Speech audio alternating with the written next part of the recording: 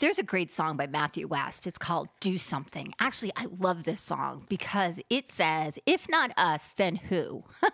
That's what we're supposed to do. We're supposed to go out and do something. And I think sometimes the church is waiting for somebody else to do it. And God is saying, nope, I want you to do it. And we're in this place where we're asking God to heal and to move and to do this. And he's like, I've given you authority. You need to take your authority and you need to start doing stuff. So that's what this show is about. We are going to talk about You Are Called. And I'm here and I have a guest with me. Her name is Toni Imsen and she is awesome. She's an author. She has been a pastor. She is also an artist and she's an incredible, incredible person. And I've had the honor and the privilege of talking with her and I'm super excited to bring her on Touched by Prayer. So welcome to Touched by Prayer, Toni.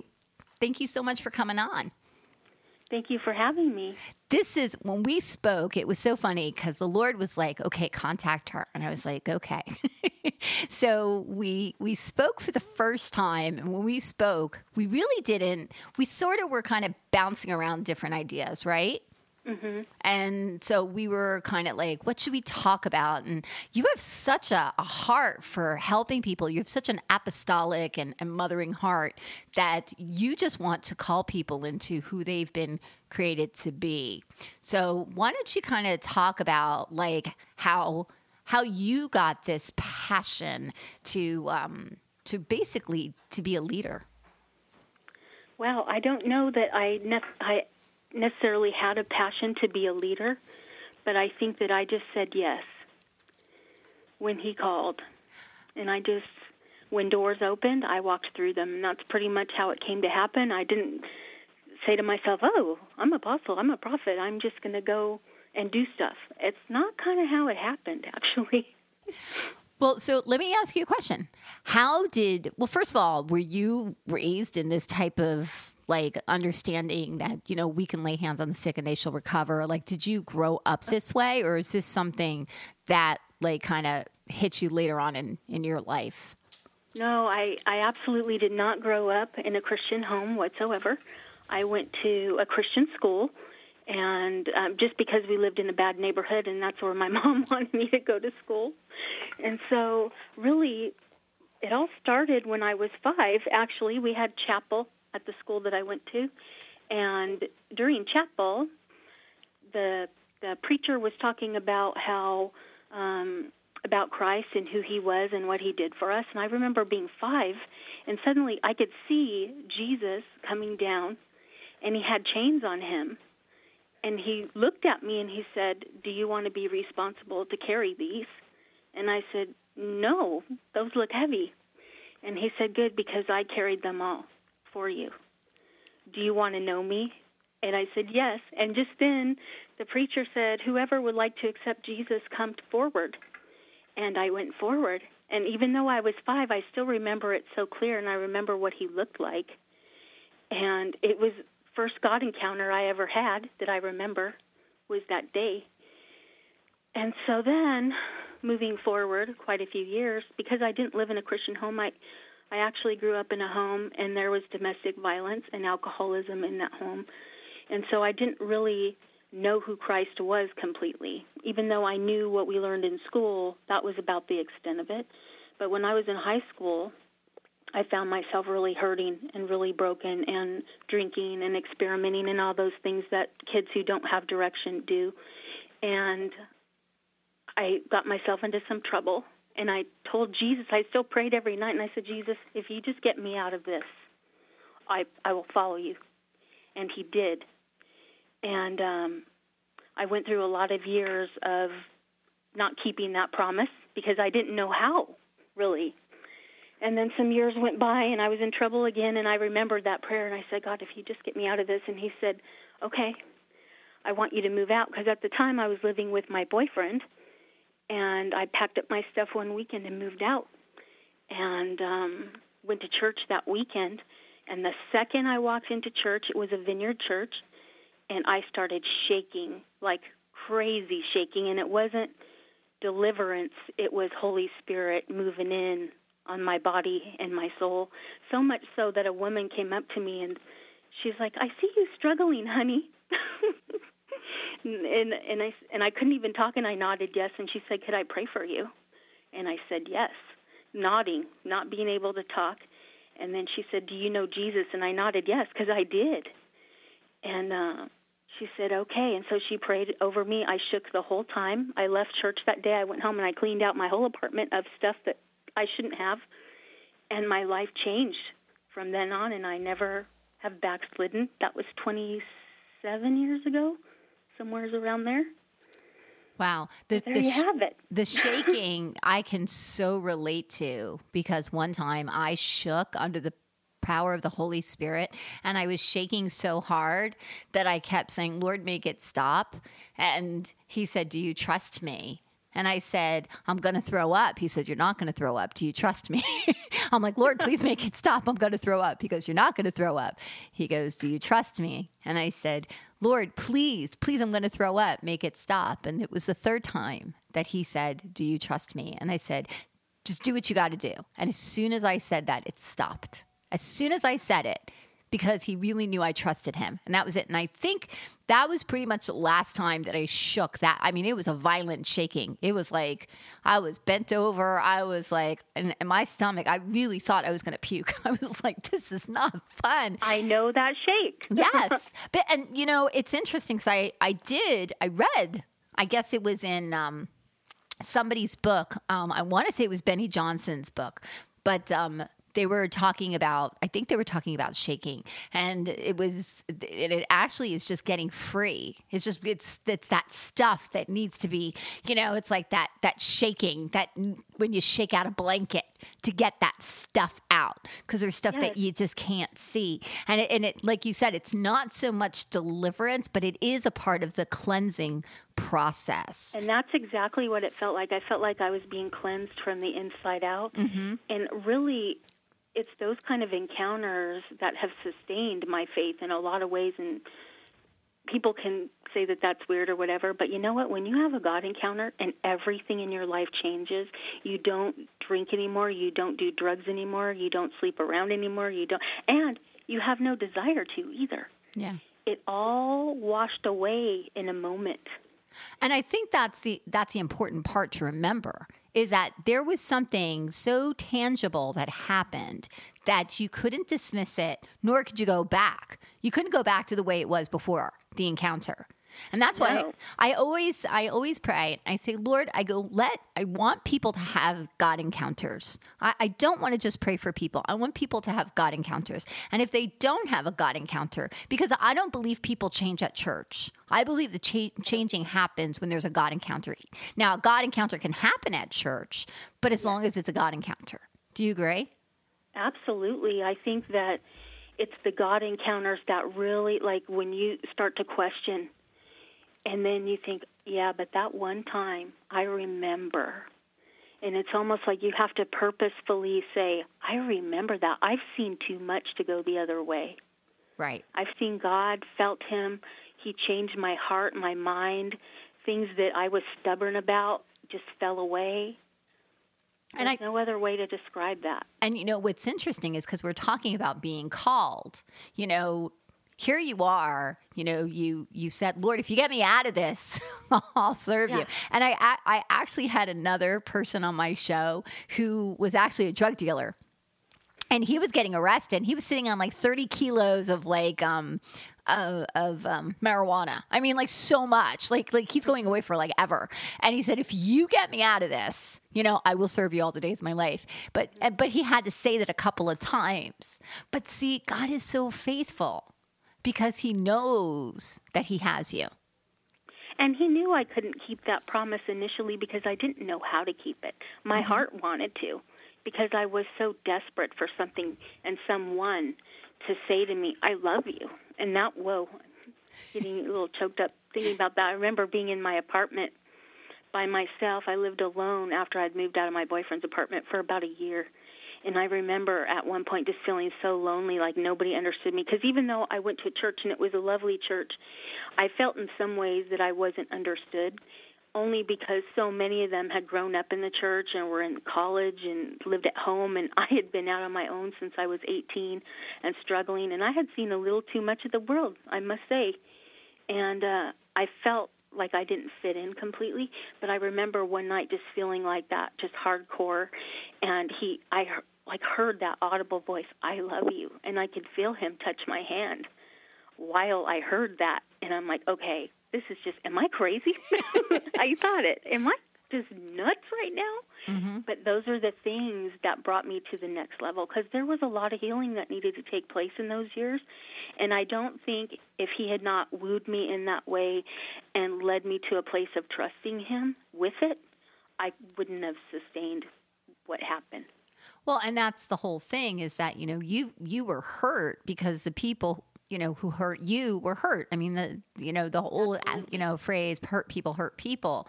So, everybody's walking around with these hurts and this baggage and this stuff.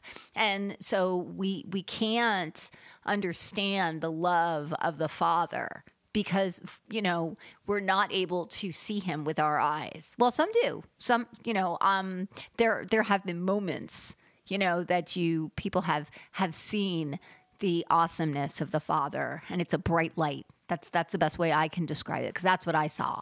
That I was in his presence, and when I first got filled with the Holy Spirit, when I closed my eyes that night when I went to bed, I was in a dark, pitch black room. The TV wasn't even on.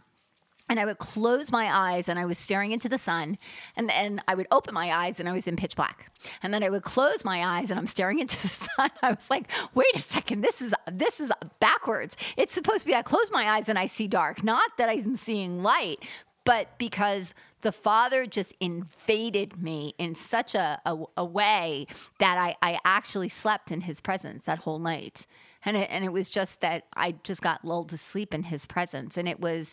It just, like you said, Toni, like when you have that experience, you can't go back. And the first thing you think of is, yes, I think I'm crazy. But then you start meeting other wonderful people who have had similar circumstances and similar experiences. And you go, oh, wait a second, maybe not so much. No, and this was the journey I was on because, to be honest, I had a stepfather, and he was abusive. And then I had my natural father who wasn't in the picture just due to different circumstances. And so really I had a double whammy. I had abuse and abandonment. And those were really big inner healing issues that really he dealt with in the very beginning, because I needed to have an understanding of who he was. And I didn't even have that basic understanding of what a father really looks like. And so those were the things that he worked on early on.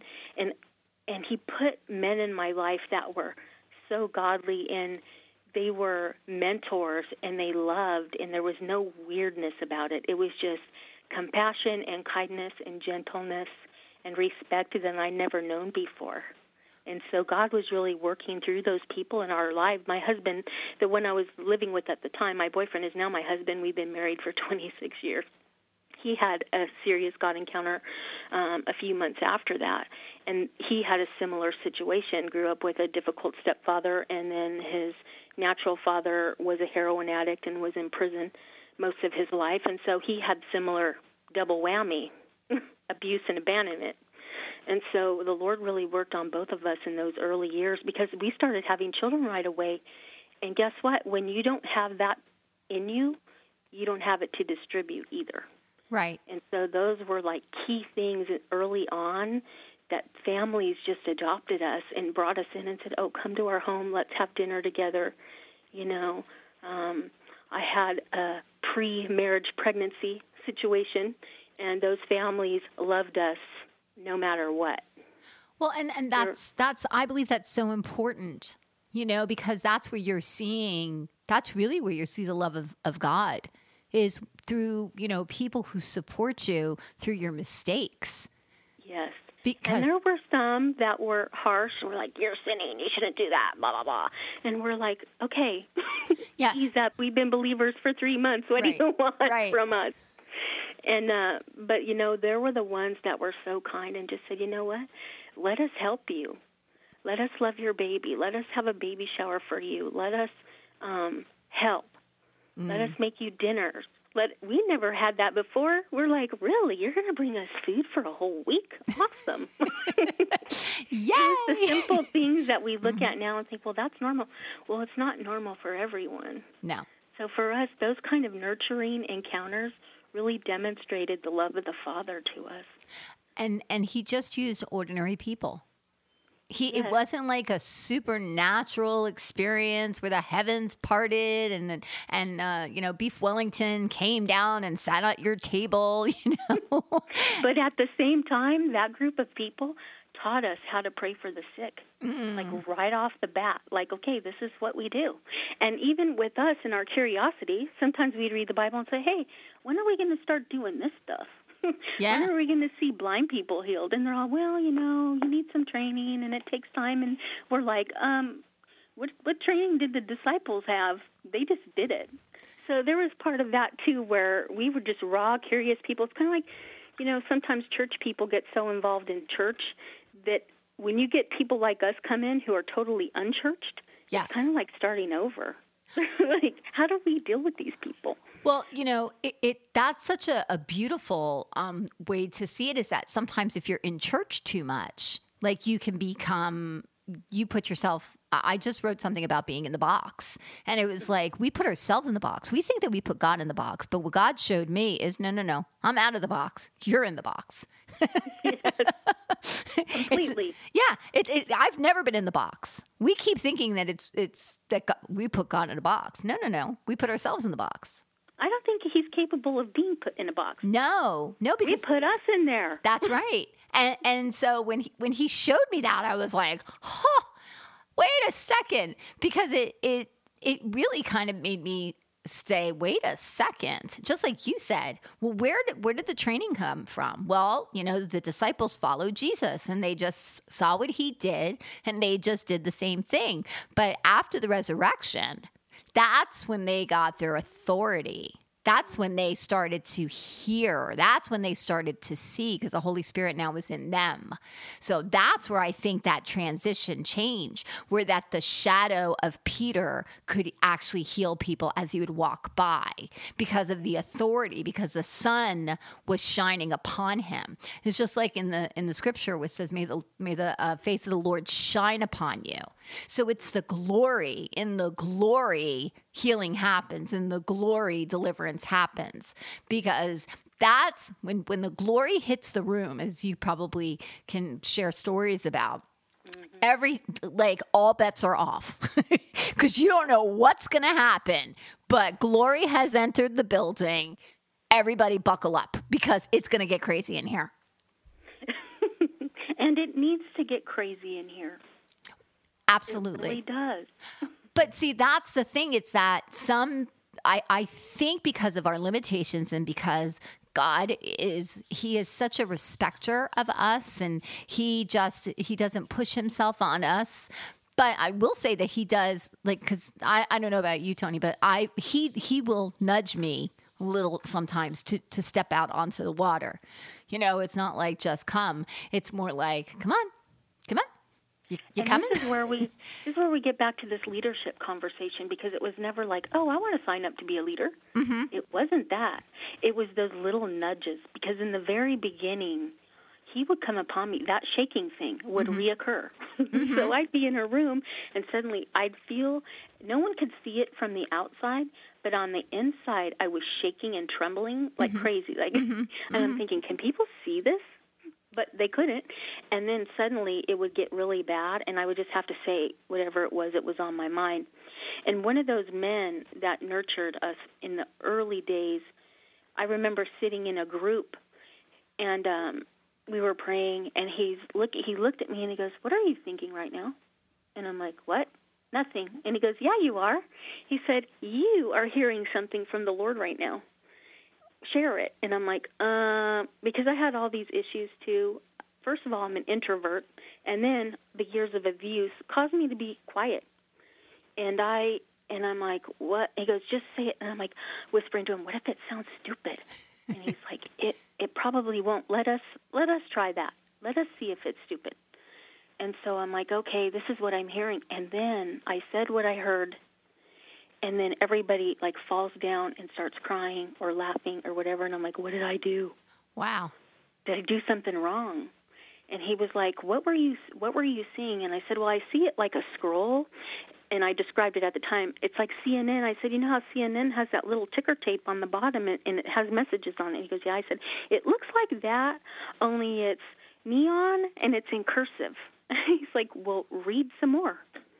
And so I did. I clicked into like intellect mode and just read it. And it was a word of the Lord. And that's how he started doing it early on. But it was those little nudges of like, you know, when he was calling me into places of leadership, I would have like a literal, you know, that thing when you're pregnant and it's called quickening when the baby first moves. Mm-hmm. I would feel that in the pit of my stomach. And I'd be like, what was that? And I'd have to ask him. And this is funny how the Lord speaks to me, too. He'll ask me questions. He's like, I don't know. What was it? Oh, that's so funny. That's so kind of funny. playful. Yes. Yeah, and it was really listening to those little nudges and following through. And then sometimes, you know, people would get ticked off. Well, why did she get to be the leader of this group? What did she said yes. When crickets were chirping, that girl said yes. She said yes to cleaning toilets. She said yes to letting babies throw up on her in first service. She said, you know what I'm saying? Yeah. The little things. And really, it was just saying yes. When God said, will you do this for me? And I'm like, okay. Well, and that's... When you look at me like that, how could I say no? But that's the beautiful part of it, because it says scripturally, it says, to whom if he gives us little and he can trust us in a little, he's going to give us the more. And that is, I can't tell you how true it was, because it was little tiny things that he would ask me to do. And then this is how it was early on, too. And sometimes I'd say no. I'm like, I don't want to do that. Yeah. And then I'd be up at night thinking, why did I say no to that? I should have totally said yes to that. And I didn't like that feeling of missing it, because there was this picture I had in my head of a window floating by. You know, kind of like in The Wizard of Oz when the tornado's happening and things are floating by her. Yep. I picture a window flying by me, or like as it's passing, it shuts, and I'm like, oh, gee, what was in that window? I don't want to miss that window. That's good. That's really good. But I think people are probably like, what is she talking about? Well, you know, that's the opportunity. But see, I think when you start to spend time with the Father and you start to listen to his voice and to go where he tells you to go, you see the bigger picture, that it's not about you, but it's about the person. And he's really been talking to me about being like delivering the message, because these encounters where even like you took care of babies who were throwing up, you know, you were giving a model for people of humility. You were giving a model of obedience. You were giving a model of love and compassion. And he was also teaching you to deal with the difficulty and to love through it, which is because, you know, coming from a home that's abusive, it's very hard, because if you make a mistake, you get beat, quite honestly. Yeah. That's what happens. You know, if you throw up, oh boy, you're in trouble. You know, I made a mistake. I think in my home, it wasn't so much that I was physically abused or would get beat for not doing things, although some people have that experience. Mine was more, my environment created perfectionism. And so for me to make a mistake was like, because everything had to be perfect. You know, or there's a consequence to that, whether it be, you know, isolation, or it be just loneliness, or just being punished for being, you know, talking too much, or whatever it could be. I felt this perfectionism growing, and that's one of the things I had to deal with when I came to Christ also, was the perfectionism. I'm not perfect. What? I'm not perfect? Are you kidding? And those are the things that can keep us sometimes, which we don't even see. Like, people don't think of perfectionism as something that's debilitating. But if you really study what it is, you would start to see like, oh my gosh, like people who have that OCD, who have to have things in a certain way because of the anxiety, because of what it does to them internally. It's not so much that they make a mistake, but it's what it does to you internally when you make the mistake that you start beating yourself up. Yeah. You become frozen and you don't finish anything. And this was one of the things, too, and you mentioned my art earlier when we were speaking. I am an artist, and I do create different kind of art pieces, and I'd write, and I do a lot of things. But probably about 10 years ago, I was sitting in a meeting, and I was on the leadership team of a ministry at that time, but it was kind of like a back, just kind of in the background. And they invited me to this meeting, and I was sitting in there listening to the team members, and it was one of those meetings, it's like a planning meeting, a strategy meeting. And I'm sitting there, and the leader has these giant Post-it notes. They're like 2 feet wide and 3 feet tall or whatever, and he was writing different things that he wanted to input into the ministry or whatever. And he writes down the word art.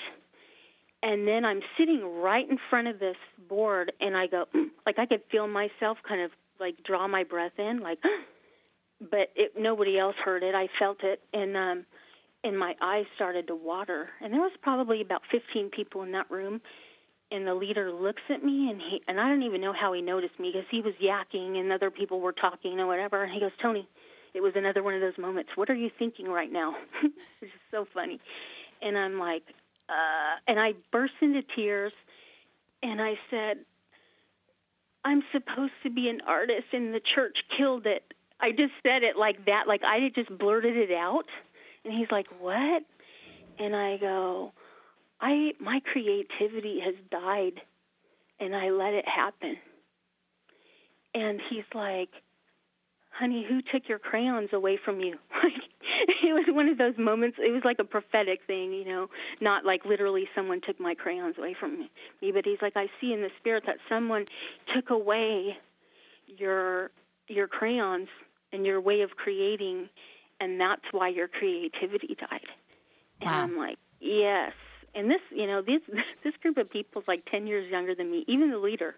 10 years younger than me, and so it was a weird situation, and I'm having one of those moments where I'm like bleeding on everyone, like I did not plan for this to happen, but it was a Holy Spirit move saying, you are still this person, and I haven't forgot about the artist in you. See, that's another part of the Father that I love, is the stuff that he doesn't forget, that he put something inside of us when we were kids, and he put these little destinies in that like you have an artistic ability, and you have a writing ability, and you have a theater ability or a speaking ability, you have a singing ability. These are the things that are placed inside of us as children, and then somebody comes along and squashes it. That's basically what they do. They step on it just like a great big tomato. And in that process, there's like we can start to believe. At first we'll fight it, but eventually we'll succumb to it because it's usually a person of authority. And so what happens is that part of us, it just gets squashed so bad that I don't think we ever fully recover. And we don't even think about going back to it because we know that it's mush. We know that it's gone. We don't even know it's missing. I didn't even realize. And then I was thinking back, I'm like, where did that come from? And why did I say the church killed it? And I was thinking about it, just like came out. And I'm like, that was really bizarre. But I was thinking about it later, and I'm like, you know what? They didn't do it on purpose. And it was like when I got saved, and I was actually working as a graphic designer at age 18 and still was at this point. I was 21. And I remember getting saved and coming into the church, and it seemed like all the women in there were super traditional and very, like you go to their houses and everything's decorated in florals and doilies or whatever. My house, you come to my house, it's black and white, and I've got art pieces everywhere, and I've got, you know what I mean? I'm just very different from the women in there, and women that I've loved and respect and still know. That I admire these women that I've known all these years. It's funny, all their kids are grown now. I'm like, I remember when you were a toddler and throwing up on me in children's ministry.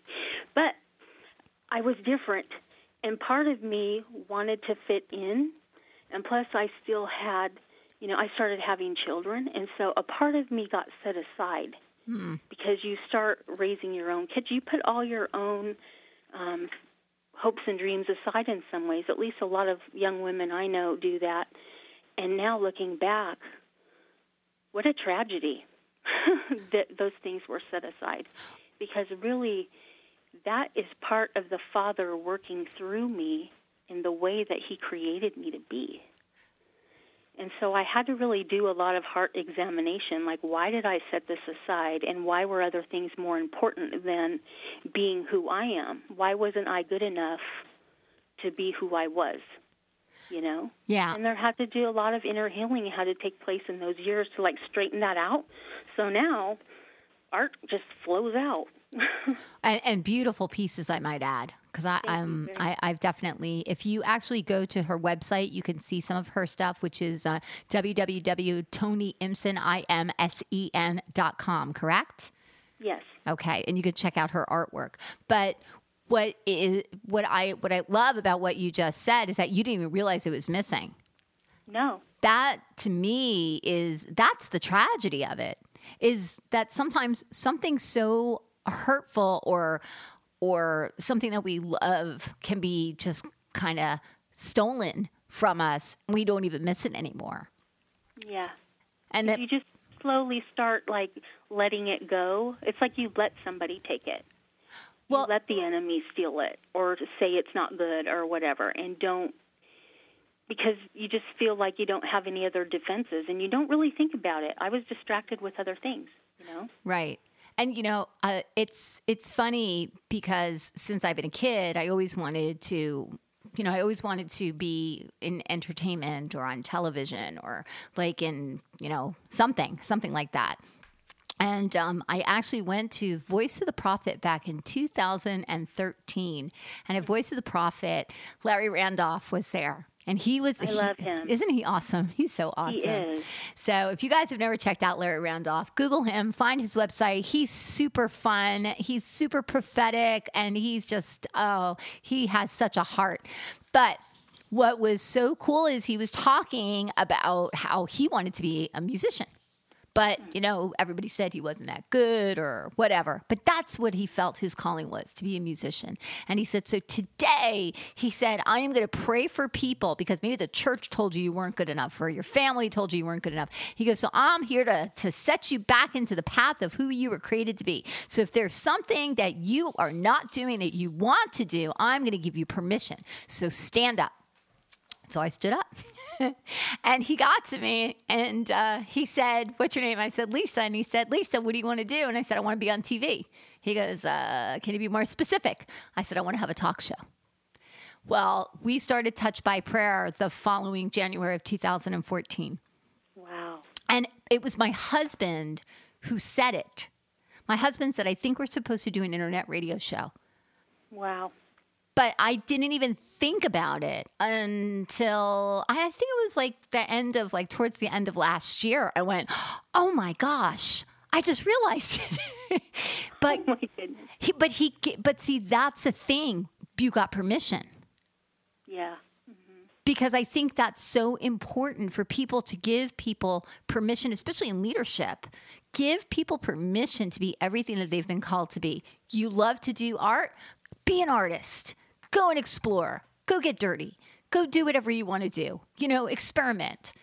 And I think that freedom, that release brings joy and literally brings freedom.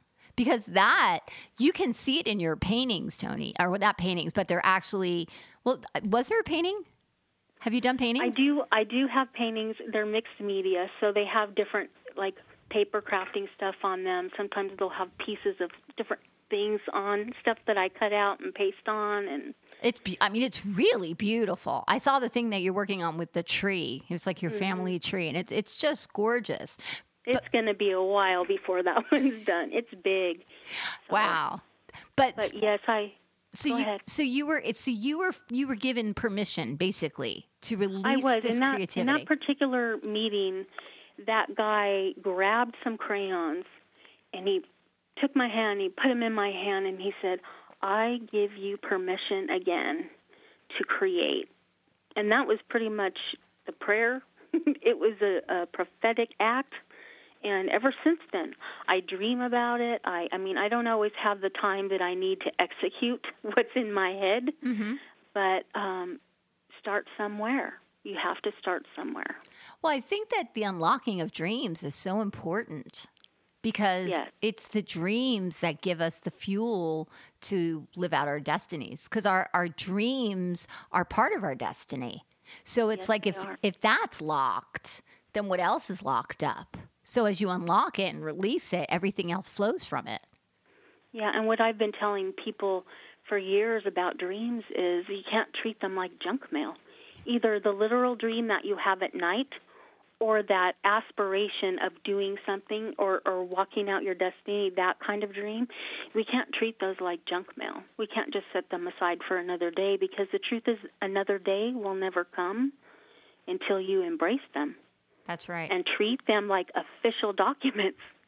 Well, and that's part of the thing that you get. Like you were reading, basically kind of scrolls from heaven and releasing words. And there's also a release. Like you can have a release in art. There are people who do artwork that people can get free from it. They can get free from things just from looking at their artwork. This is the crazy thing about the art pieces is I just started, actually, they are prophetic words that I put on a canvas. I have one in my office, and it is up on my website, and I think if you scroll through my cover photos, it's in there.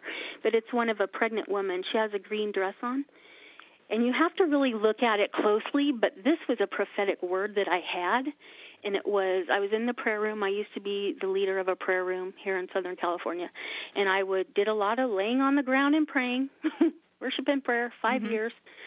You get a lot of revelation when you're doing that. So I was laying on the prayer room floor one day, and I heard it, and I saw it in my head. I saw a pregnant woman, and the word was, for ideas to be born, you have to imagine incessantly, dream dramatically, embrace emphatically, act abundantly, and strategize specifically. That it's an acronym, IDEAS, ideas. Oh, that's so good. And that's how they're born. And it's got, musical notes and keys and tickets and sailboats and bicycles and a car. It's got all these different little symbolic things in there. But that's how the word came. So anyway, we hung that up in the prayer room. I'm like, oh, let's just hang this up out here. Not really like planning on purpose. People will walk in and stand there and look at it and start bawling. One girl I went up to, I'm like, can I help you? Are you okay? And she goes, I can't believe this painting. And I'm like, what? She said, what it says, I have all these ideas, but I feel like they're trapped inside of me. But when I look at your painting, I realize that I'm pregnant with them, and they're just waiting to be born. And I have to do something about it now because I'm wasting my time.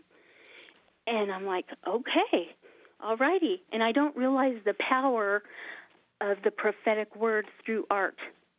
And you can even I can have stuff without any words on it, and people just have this reaction to it. I have one, and it's another one you can flip through my cover photos and see it, and it's of a tree. And that one was painted. My hairdresser asked me, she just moved into this new little mini salon, and so she's like, I want to have art in here, and I know you're an artist. Can you create pieces for in here so I can have beautiful art, and you can have a gallery? People can come in and buy your stuff in here. And I said, okay, that's fun. So I went home, and I asked her two things. I said, okay, what colors do you like, and what kind of feel do you want for your salon? And she said, I like teal, and I like peace. That's all she said. So I went home in the next couple of weeks, and I started painting a teal canvas. And then I didn't like the color, so I put some water on it and started changing it.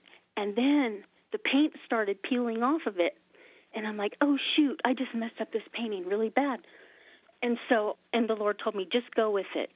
And I'm like, what? And he goes, peel the pieces off it and sand it down and just start painting. And so I'm like, okay. I didn't have a plan. So I did what he said. I peeled pieces off of it, and then I sanded them down, and it gave it a really blotchy kind of look. And then I started just painting, like streaks, and it ended up looking like a tree. And then I put words on it, love, peace, different things.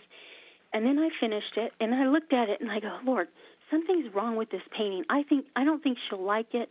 There's something missing. This is more my style than hers. I'm like making up all these things, right? So then he's like, put a bird on it. I'm like, all right, I'll put a bird on it. So I put a bird on it, and he said, now it's done. Take it to her.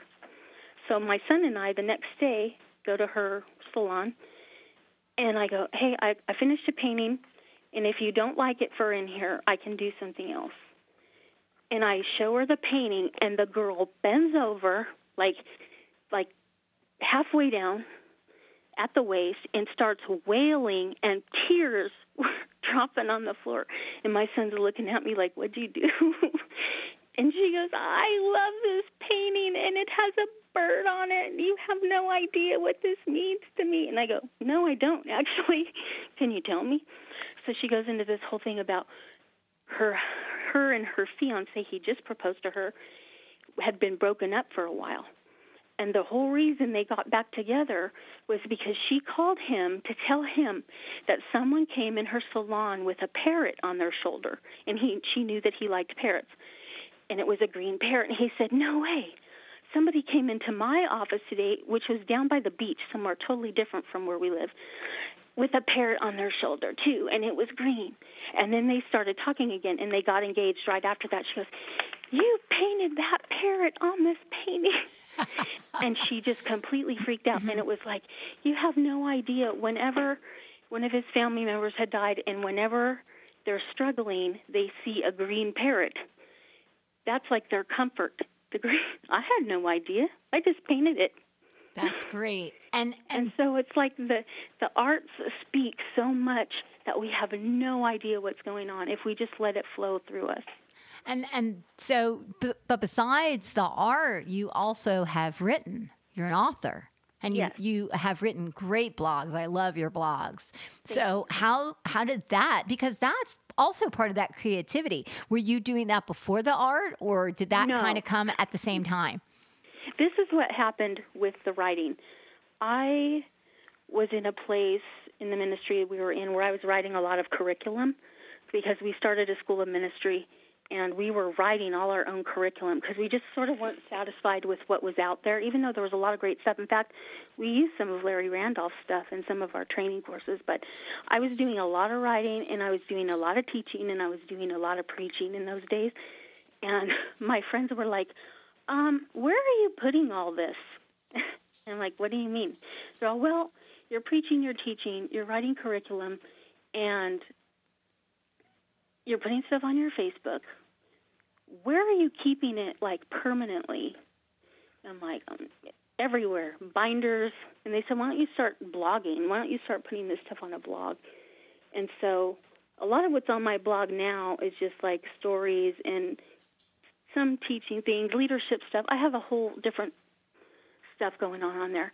But they're the one, my friends are the ones that said, you know what, you ought to be writing. And then people started inviting me to write as part of anthologies or different things. And so that kind of just came out of everywhere. It's like I would dream about stuff, and I would write it down, and then I'd share it with our leadership team, and they're like, here again, where are you putting this stuff? So that's how the whole blogging thing started, was that. Right. And blogging is such a great way. Like, I don't say I'm a writer. I just say I'm a very good secretary because I get all the stuff from Daddy. I just get these downloads that he just gives me, and I just write what he tells me to write. But there's such a freedom in actually getting it down and hitting that send button or hitting that publish button, because you don't know who it's going to affect and how it's going to affect someone, but especially if it's coming from a place of love, if it's coming from a place of nurturing, it's coming from a place of teaching, that it has a longevity to it, and it has a life force behind it too. So it's not just like, putting a silly post up. It's about giving somebody an idea or a thought that is going to start to change how they're seeing themselves or seeing others. And that's what I think is so great about the way that some people are blogging or posting stuff on Facebook. And now, of course, we have like the Periscope and the video. Are you going to be doing those things as well? People have been asking me to do that for a long time too, and I've been kind of avoiding doing that for whatever reason. But I thought to myself, well, if Lisa will do it, maybe I should do it. I know. Well, let me tell you, the day that I did it was like, it really, I was pushed out of that boat. I seriously was pushed out of the boat because I really didn't want to do it because my husband is a videographer by trade. So I have this idea of what video is supposed to look like, and I didn't want it to be amateurish, and I didn't want to make mistakes, and so I had all these fears that were keeping me from it. And then when the Lord gave me this idea and he showed me this vision of slaves in the field singing songs, I mean, I almost fell to my knees. I was at work and I saw the slaves. I literally saw them. They were picking cotton in a field. I mean, I know that's so cliche, and I could see the white shirt and I could see the arms and I could see the heat and I could see that there were families and they were all there, but they were all singing. And that's when the Lord said to me that, Lisa, that they're singing into their future. They're prophesying their future with song. And I was wrecked. I was wrecked. See, now you're speaking my language because I have this thing, my favorite all-time person growing up, Harriet Tubman. And so anything that has to do with Harriet Tubman, Underground Railroad, Martin Luther King Jr., any of that stuff just messes me up. Slavery movies, Roots. I could watch Roots over and over and over. It's my weird thing. So I understand that whole Underground Railroad, too, is a word that's been going around for quite a while, that there is an Underground Railroad. And it needs leaders. Yes. Because there are lots of slaves desiring to be set free. Yes. And they need people to lead the Underground Railroad. They need the resources. And there are people that have them.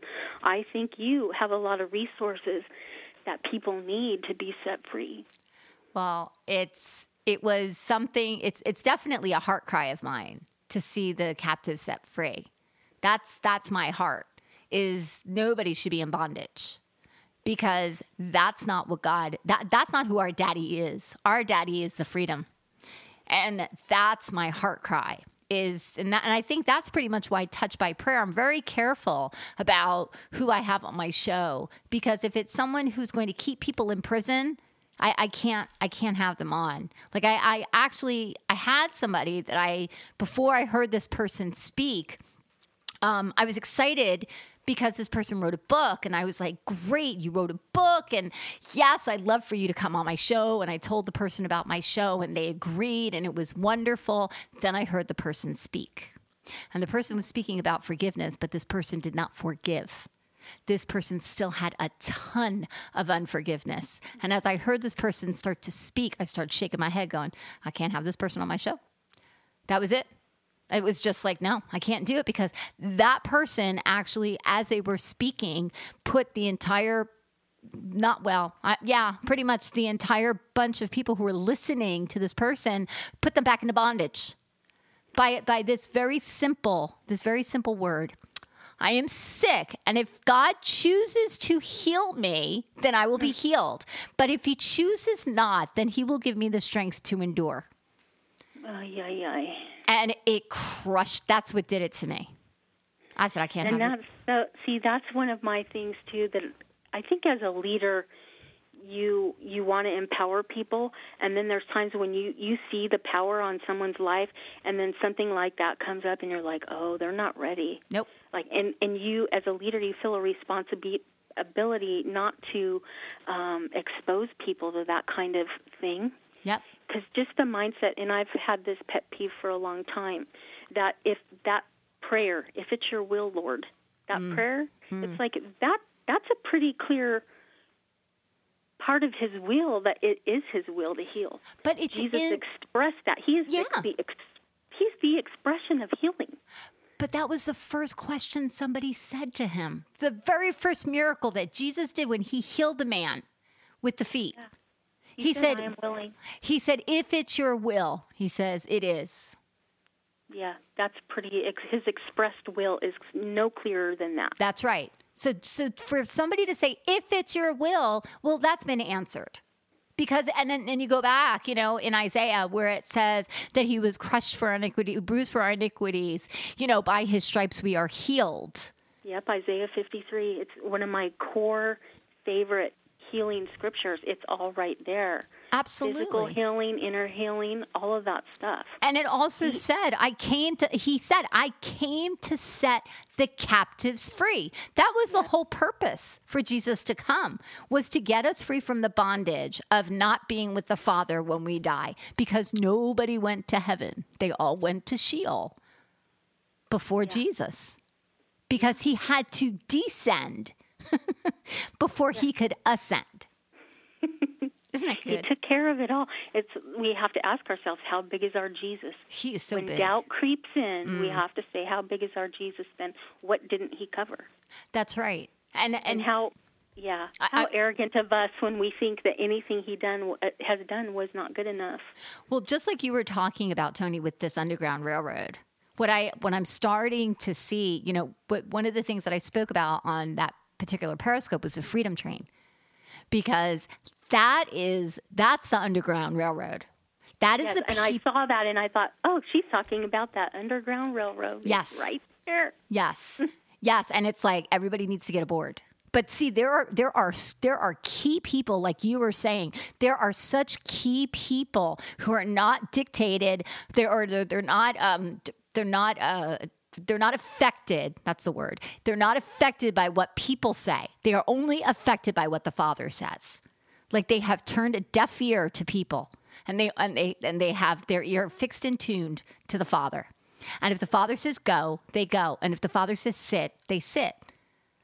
Yeah. That's the season we're coming into, because the Lord's really been talking to me that there is this shifting that's happening, especially with the prophets. Like the prophets are being raised up, but these are true prophets of God. These are the people who are called and are being sent, not the ones who thought and just went. Yeah. Because there is such a difference if you listen to the true heart cry of the Father and then you listen to the heart cry of somebody who's just going. Not because they were called, but because they feel that they're supposed to, or because they want the whatever it is that they want. Their heart cry is not the same heart cry. They're in it for the glitz and the glamour. They're not in it for... And the truth is, it's not glitzy and glamour. Oh, heck no. For a prophet at all. Heck no. If people really understood, like seriously, if they truly understood the stuff, like... Really? Like, this is not what I asked for. You know what? There are so many stories that happen behind the scenes. It's like, if I told people some of the stuff that's happened, what people have said, what they've believed, just the nonsense that goes on behind the scenes, people wouldn't believe it's true. I know. Absolutely. And you kind of have to laugh at it, really, because it's just so ridiculous, some of the things.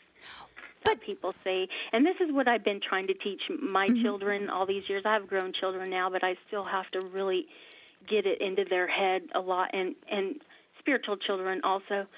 Turn off the voices. Clear the clutter from your atmosphere, because there's a lot of people with a lot of opinions that don't apply to you. They don't know. They don't know who you are. They don't know what God has said to you. They don't know who you are on the inside, and so don't let people tell you who you are. There's only one person who can tell you who you are, and it isn't me, and it isn't them. It's Jesus. Not even ourselves sometimes. Yeah.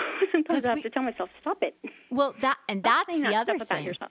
That's the other thing, too. We can get into this place where if we fix and focus on what the world is saying, we actually, the Lord was just talking to, and it's so funny that you bring this up, Toni, because the Lord was just talking to me about this. Because I said, Lord, sometimes I hear you so clear, and then sometimes you kind of like drift off, right? And he said to me, he goes, Lisa, when you're fixed and focused on me, you can hear me.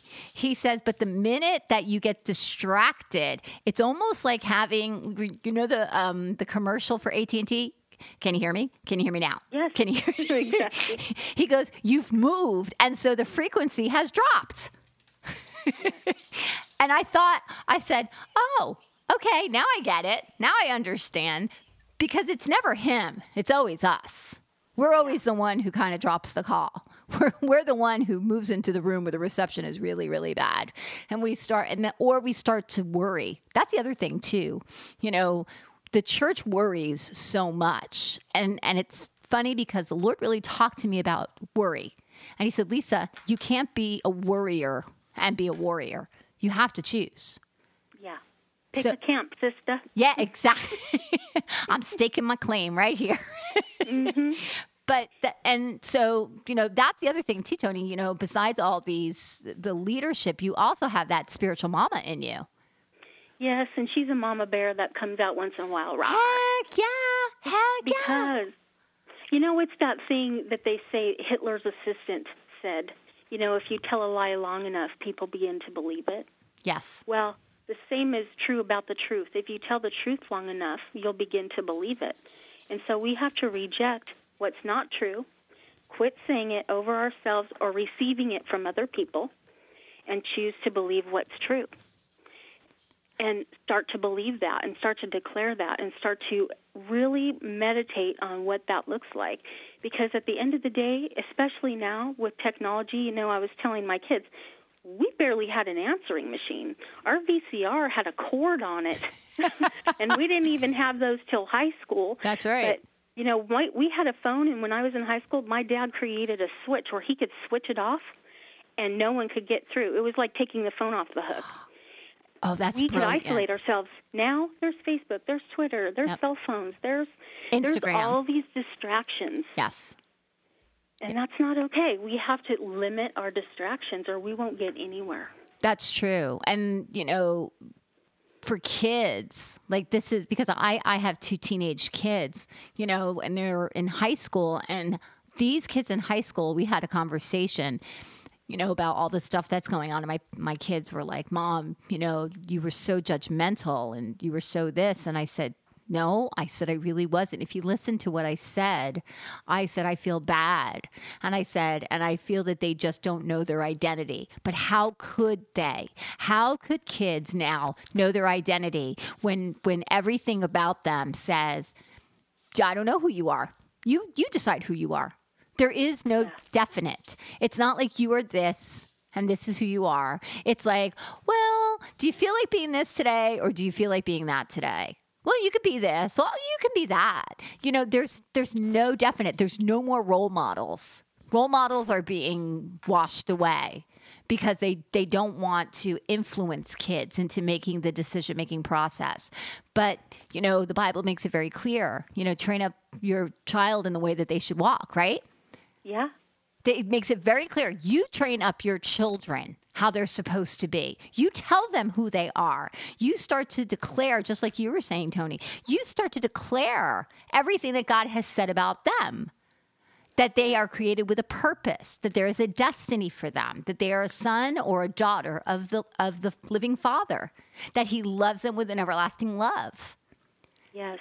That they have been called to do things. See, everybody has a calling.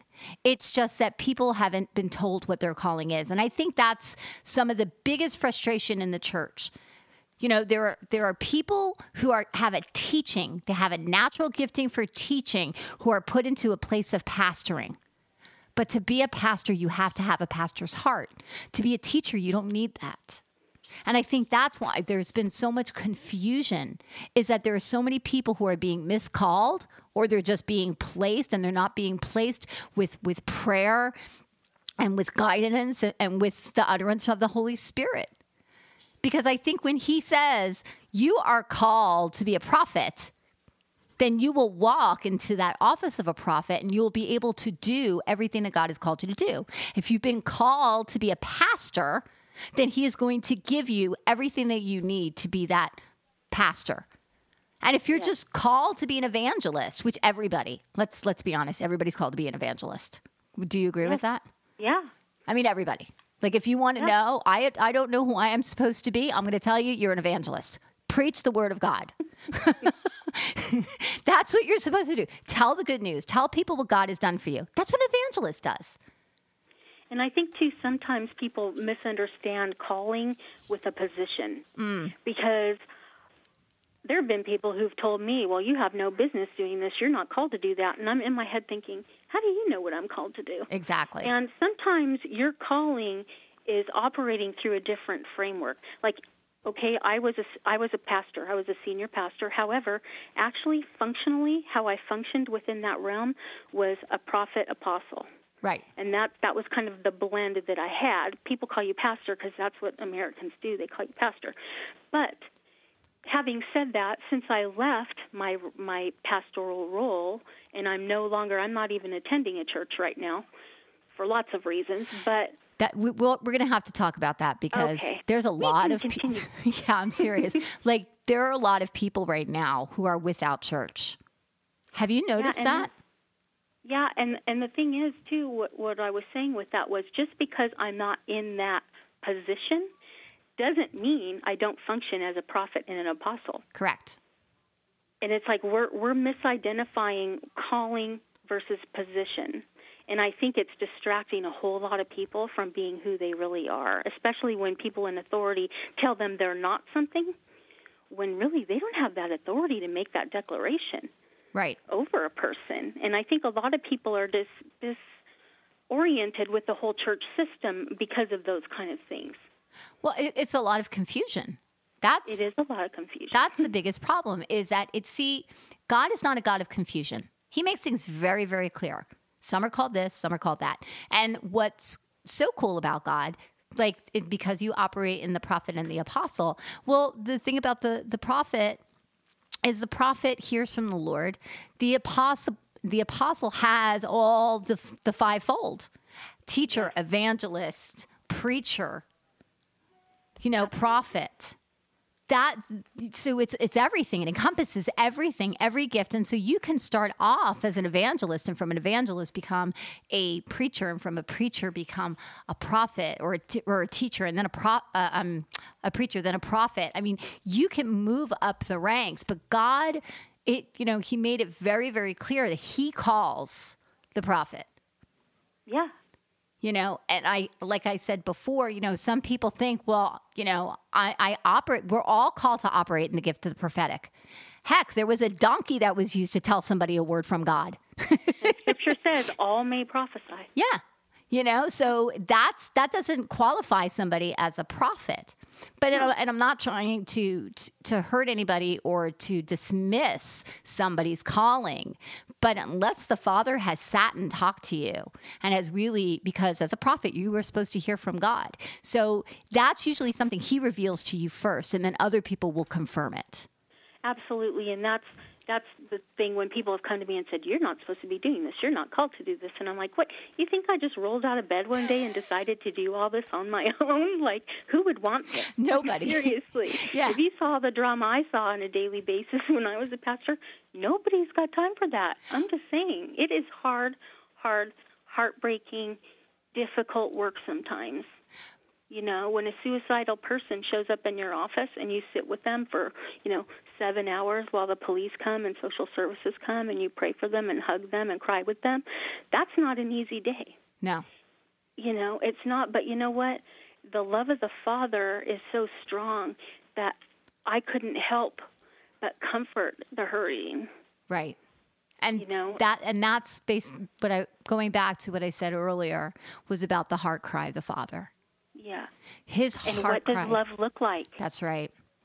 That's right. I think we need to take a better love walk. Yes. We're all called. Oh, this is so good. How about this, Toni? We are all called to love and to be love and to show love and to give love. Yeah. And that's what counts at the end of the day. That's exactly what counts. How well have we loved? That's right. So if you want to know what you're called to do, you're called to love. Yeah. I think that pretty much sums it up. Pretty much. Right? Because if there is no love, what's the point? What's the point? There is none. Because people could be beat up every single day. So what are we going to do? We're just going to beat them up with the Bible? No, we have to love them. It's ever so helpful, isn't it? To just smack somebody upside the head with the Bible. Hey, you know what? I have had my share of being slapped upside the head with the Bible, not in a physical sense, but definitely in an emotional and verbal sense.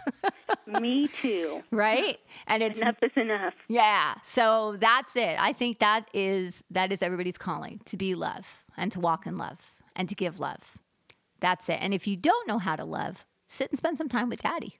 He'll teach you all about love. Let him love you first. Yeah, because look at what he's done with you. You are awesome. You are beautiful. I mean, you are super talented, full of wisdom, full of compassion. I actually see you, Toni, like at some point, I don't know if it's soon, but I actually see you like helping prostitutes. I feel like that's part of your calling as well, is to find the women who have been abused and have been mistreated and are put into prostitution. And I can see that for you at some point, that might be something you might actually want to do, kind of with Patricia King, you know? Wow. So, because you have such a mama's heart, and these girls need a mama. Yeah, I did do some human trafficking, anti-human trafficking things in our region for a while I was pastoring. But then things happened with my own family, and this is part of why I resigned from pastoral ministry. You know, number one, I had a company that we started that took off, and it needed my attention. But really, my own daughter became pregnant as a teenager, and I felt that God was calling me back home, back to family and business, to really go back, because I was a stay-at-home mom for 19 years, raising my own children.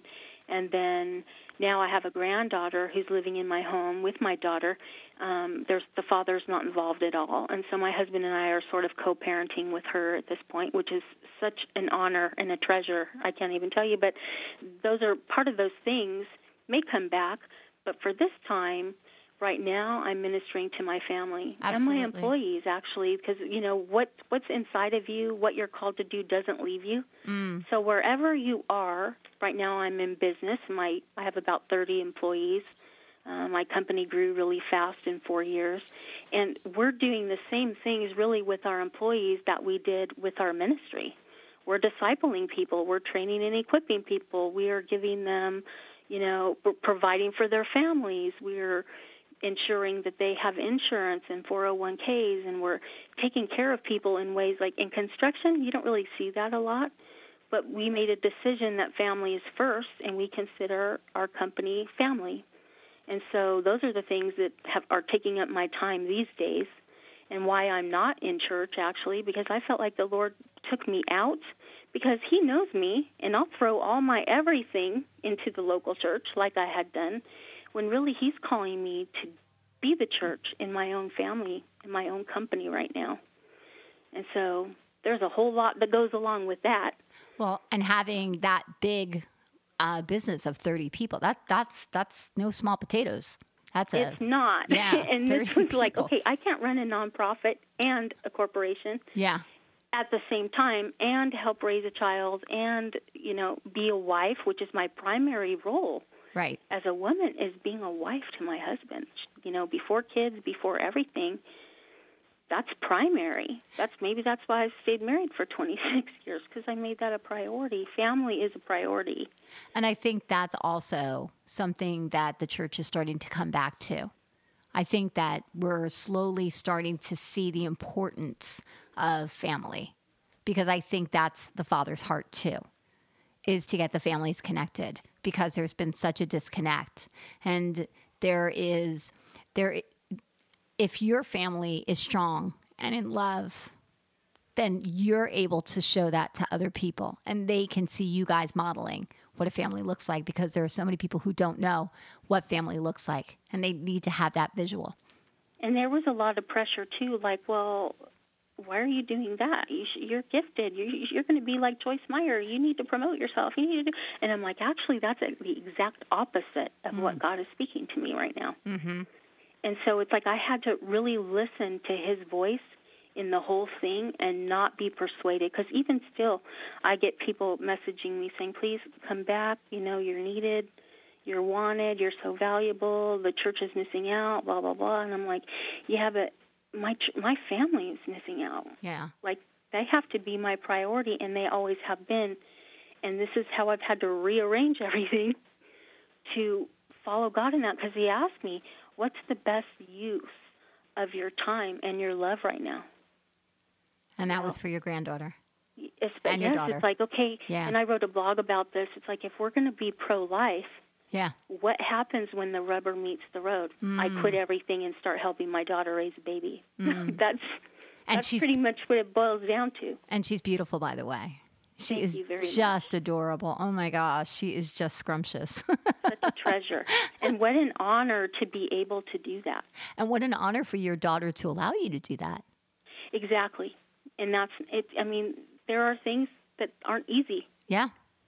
And that's just, but this is what families do. Absolutely. This is what love looks like within the family. So a lot of us miss out on it. Well, you do the love walk so beautifully. Well, thank you. I appreciate that. And Sometimes I'm like, I quit. Everybody leave me alone. I'm done. I've had those days. I'm like, that's it. I'm done. I'm handing in my keys. Give me my coloring books and some popcorn and leave me alone. That's it. And put me in my pajamas. I just need I'm to just keeping it real here, everybody. Yeah, absolutely. Absolutely. Well, Toni, sometimes what love looks like is letting Mom go upstairs and take a hot bath and put candles on and color and do word searches. There you go. So everybody needs a little bit of love. So this has just been so awesome, Toni. Thank you so much for coming on the show. Thank you for having me. I think we've run over our time. That's okay. It's Daddy's time anyway. So it's like, it's fine, because I did tell you that I felt like we were going to talk about motherhood. Yes. So, because I felt it was very important. And it's such a big topic. We'll have to talk again. Yes, I would love for you to come back. Sure. Cool. Then we'll definitely make that a date. So I hope that you have enjoyed this time hearing Toni's heart and hearing all her stories, and more importantly, listening to the message about being called. Because I think that we kind of uncovered it. Wouldn't you say, Toni? Yeah, I think so. I think so. So if you guys want to check out more of Toni, you can go to ToniImsen.com. You can check out her blogs. You can also check out her artwork. And you know what? You can also leave her a message and tell her how much you were inspired by listening to her. So thank you so much, Toni. Thank you for coming on Touch by Prayer. I hope you guys enjoyed this. I hope that you have been blessed. Go out and love somebody. Go grab people. Share the love. Be the love. And remember to go out and touch someone. Good night.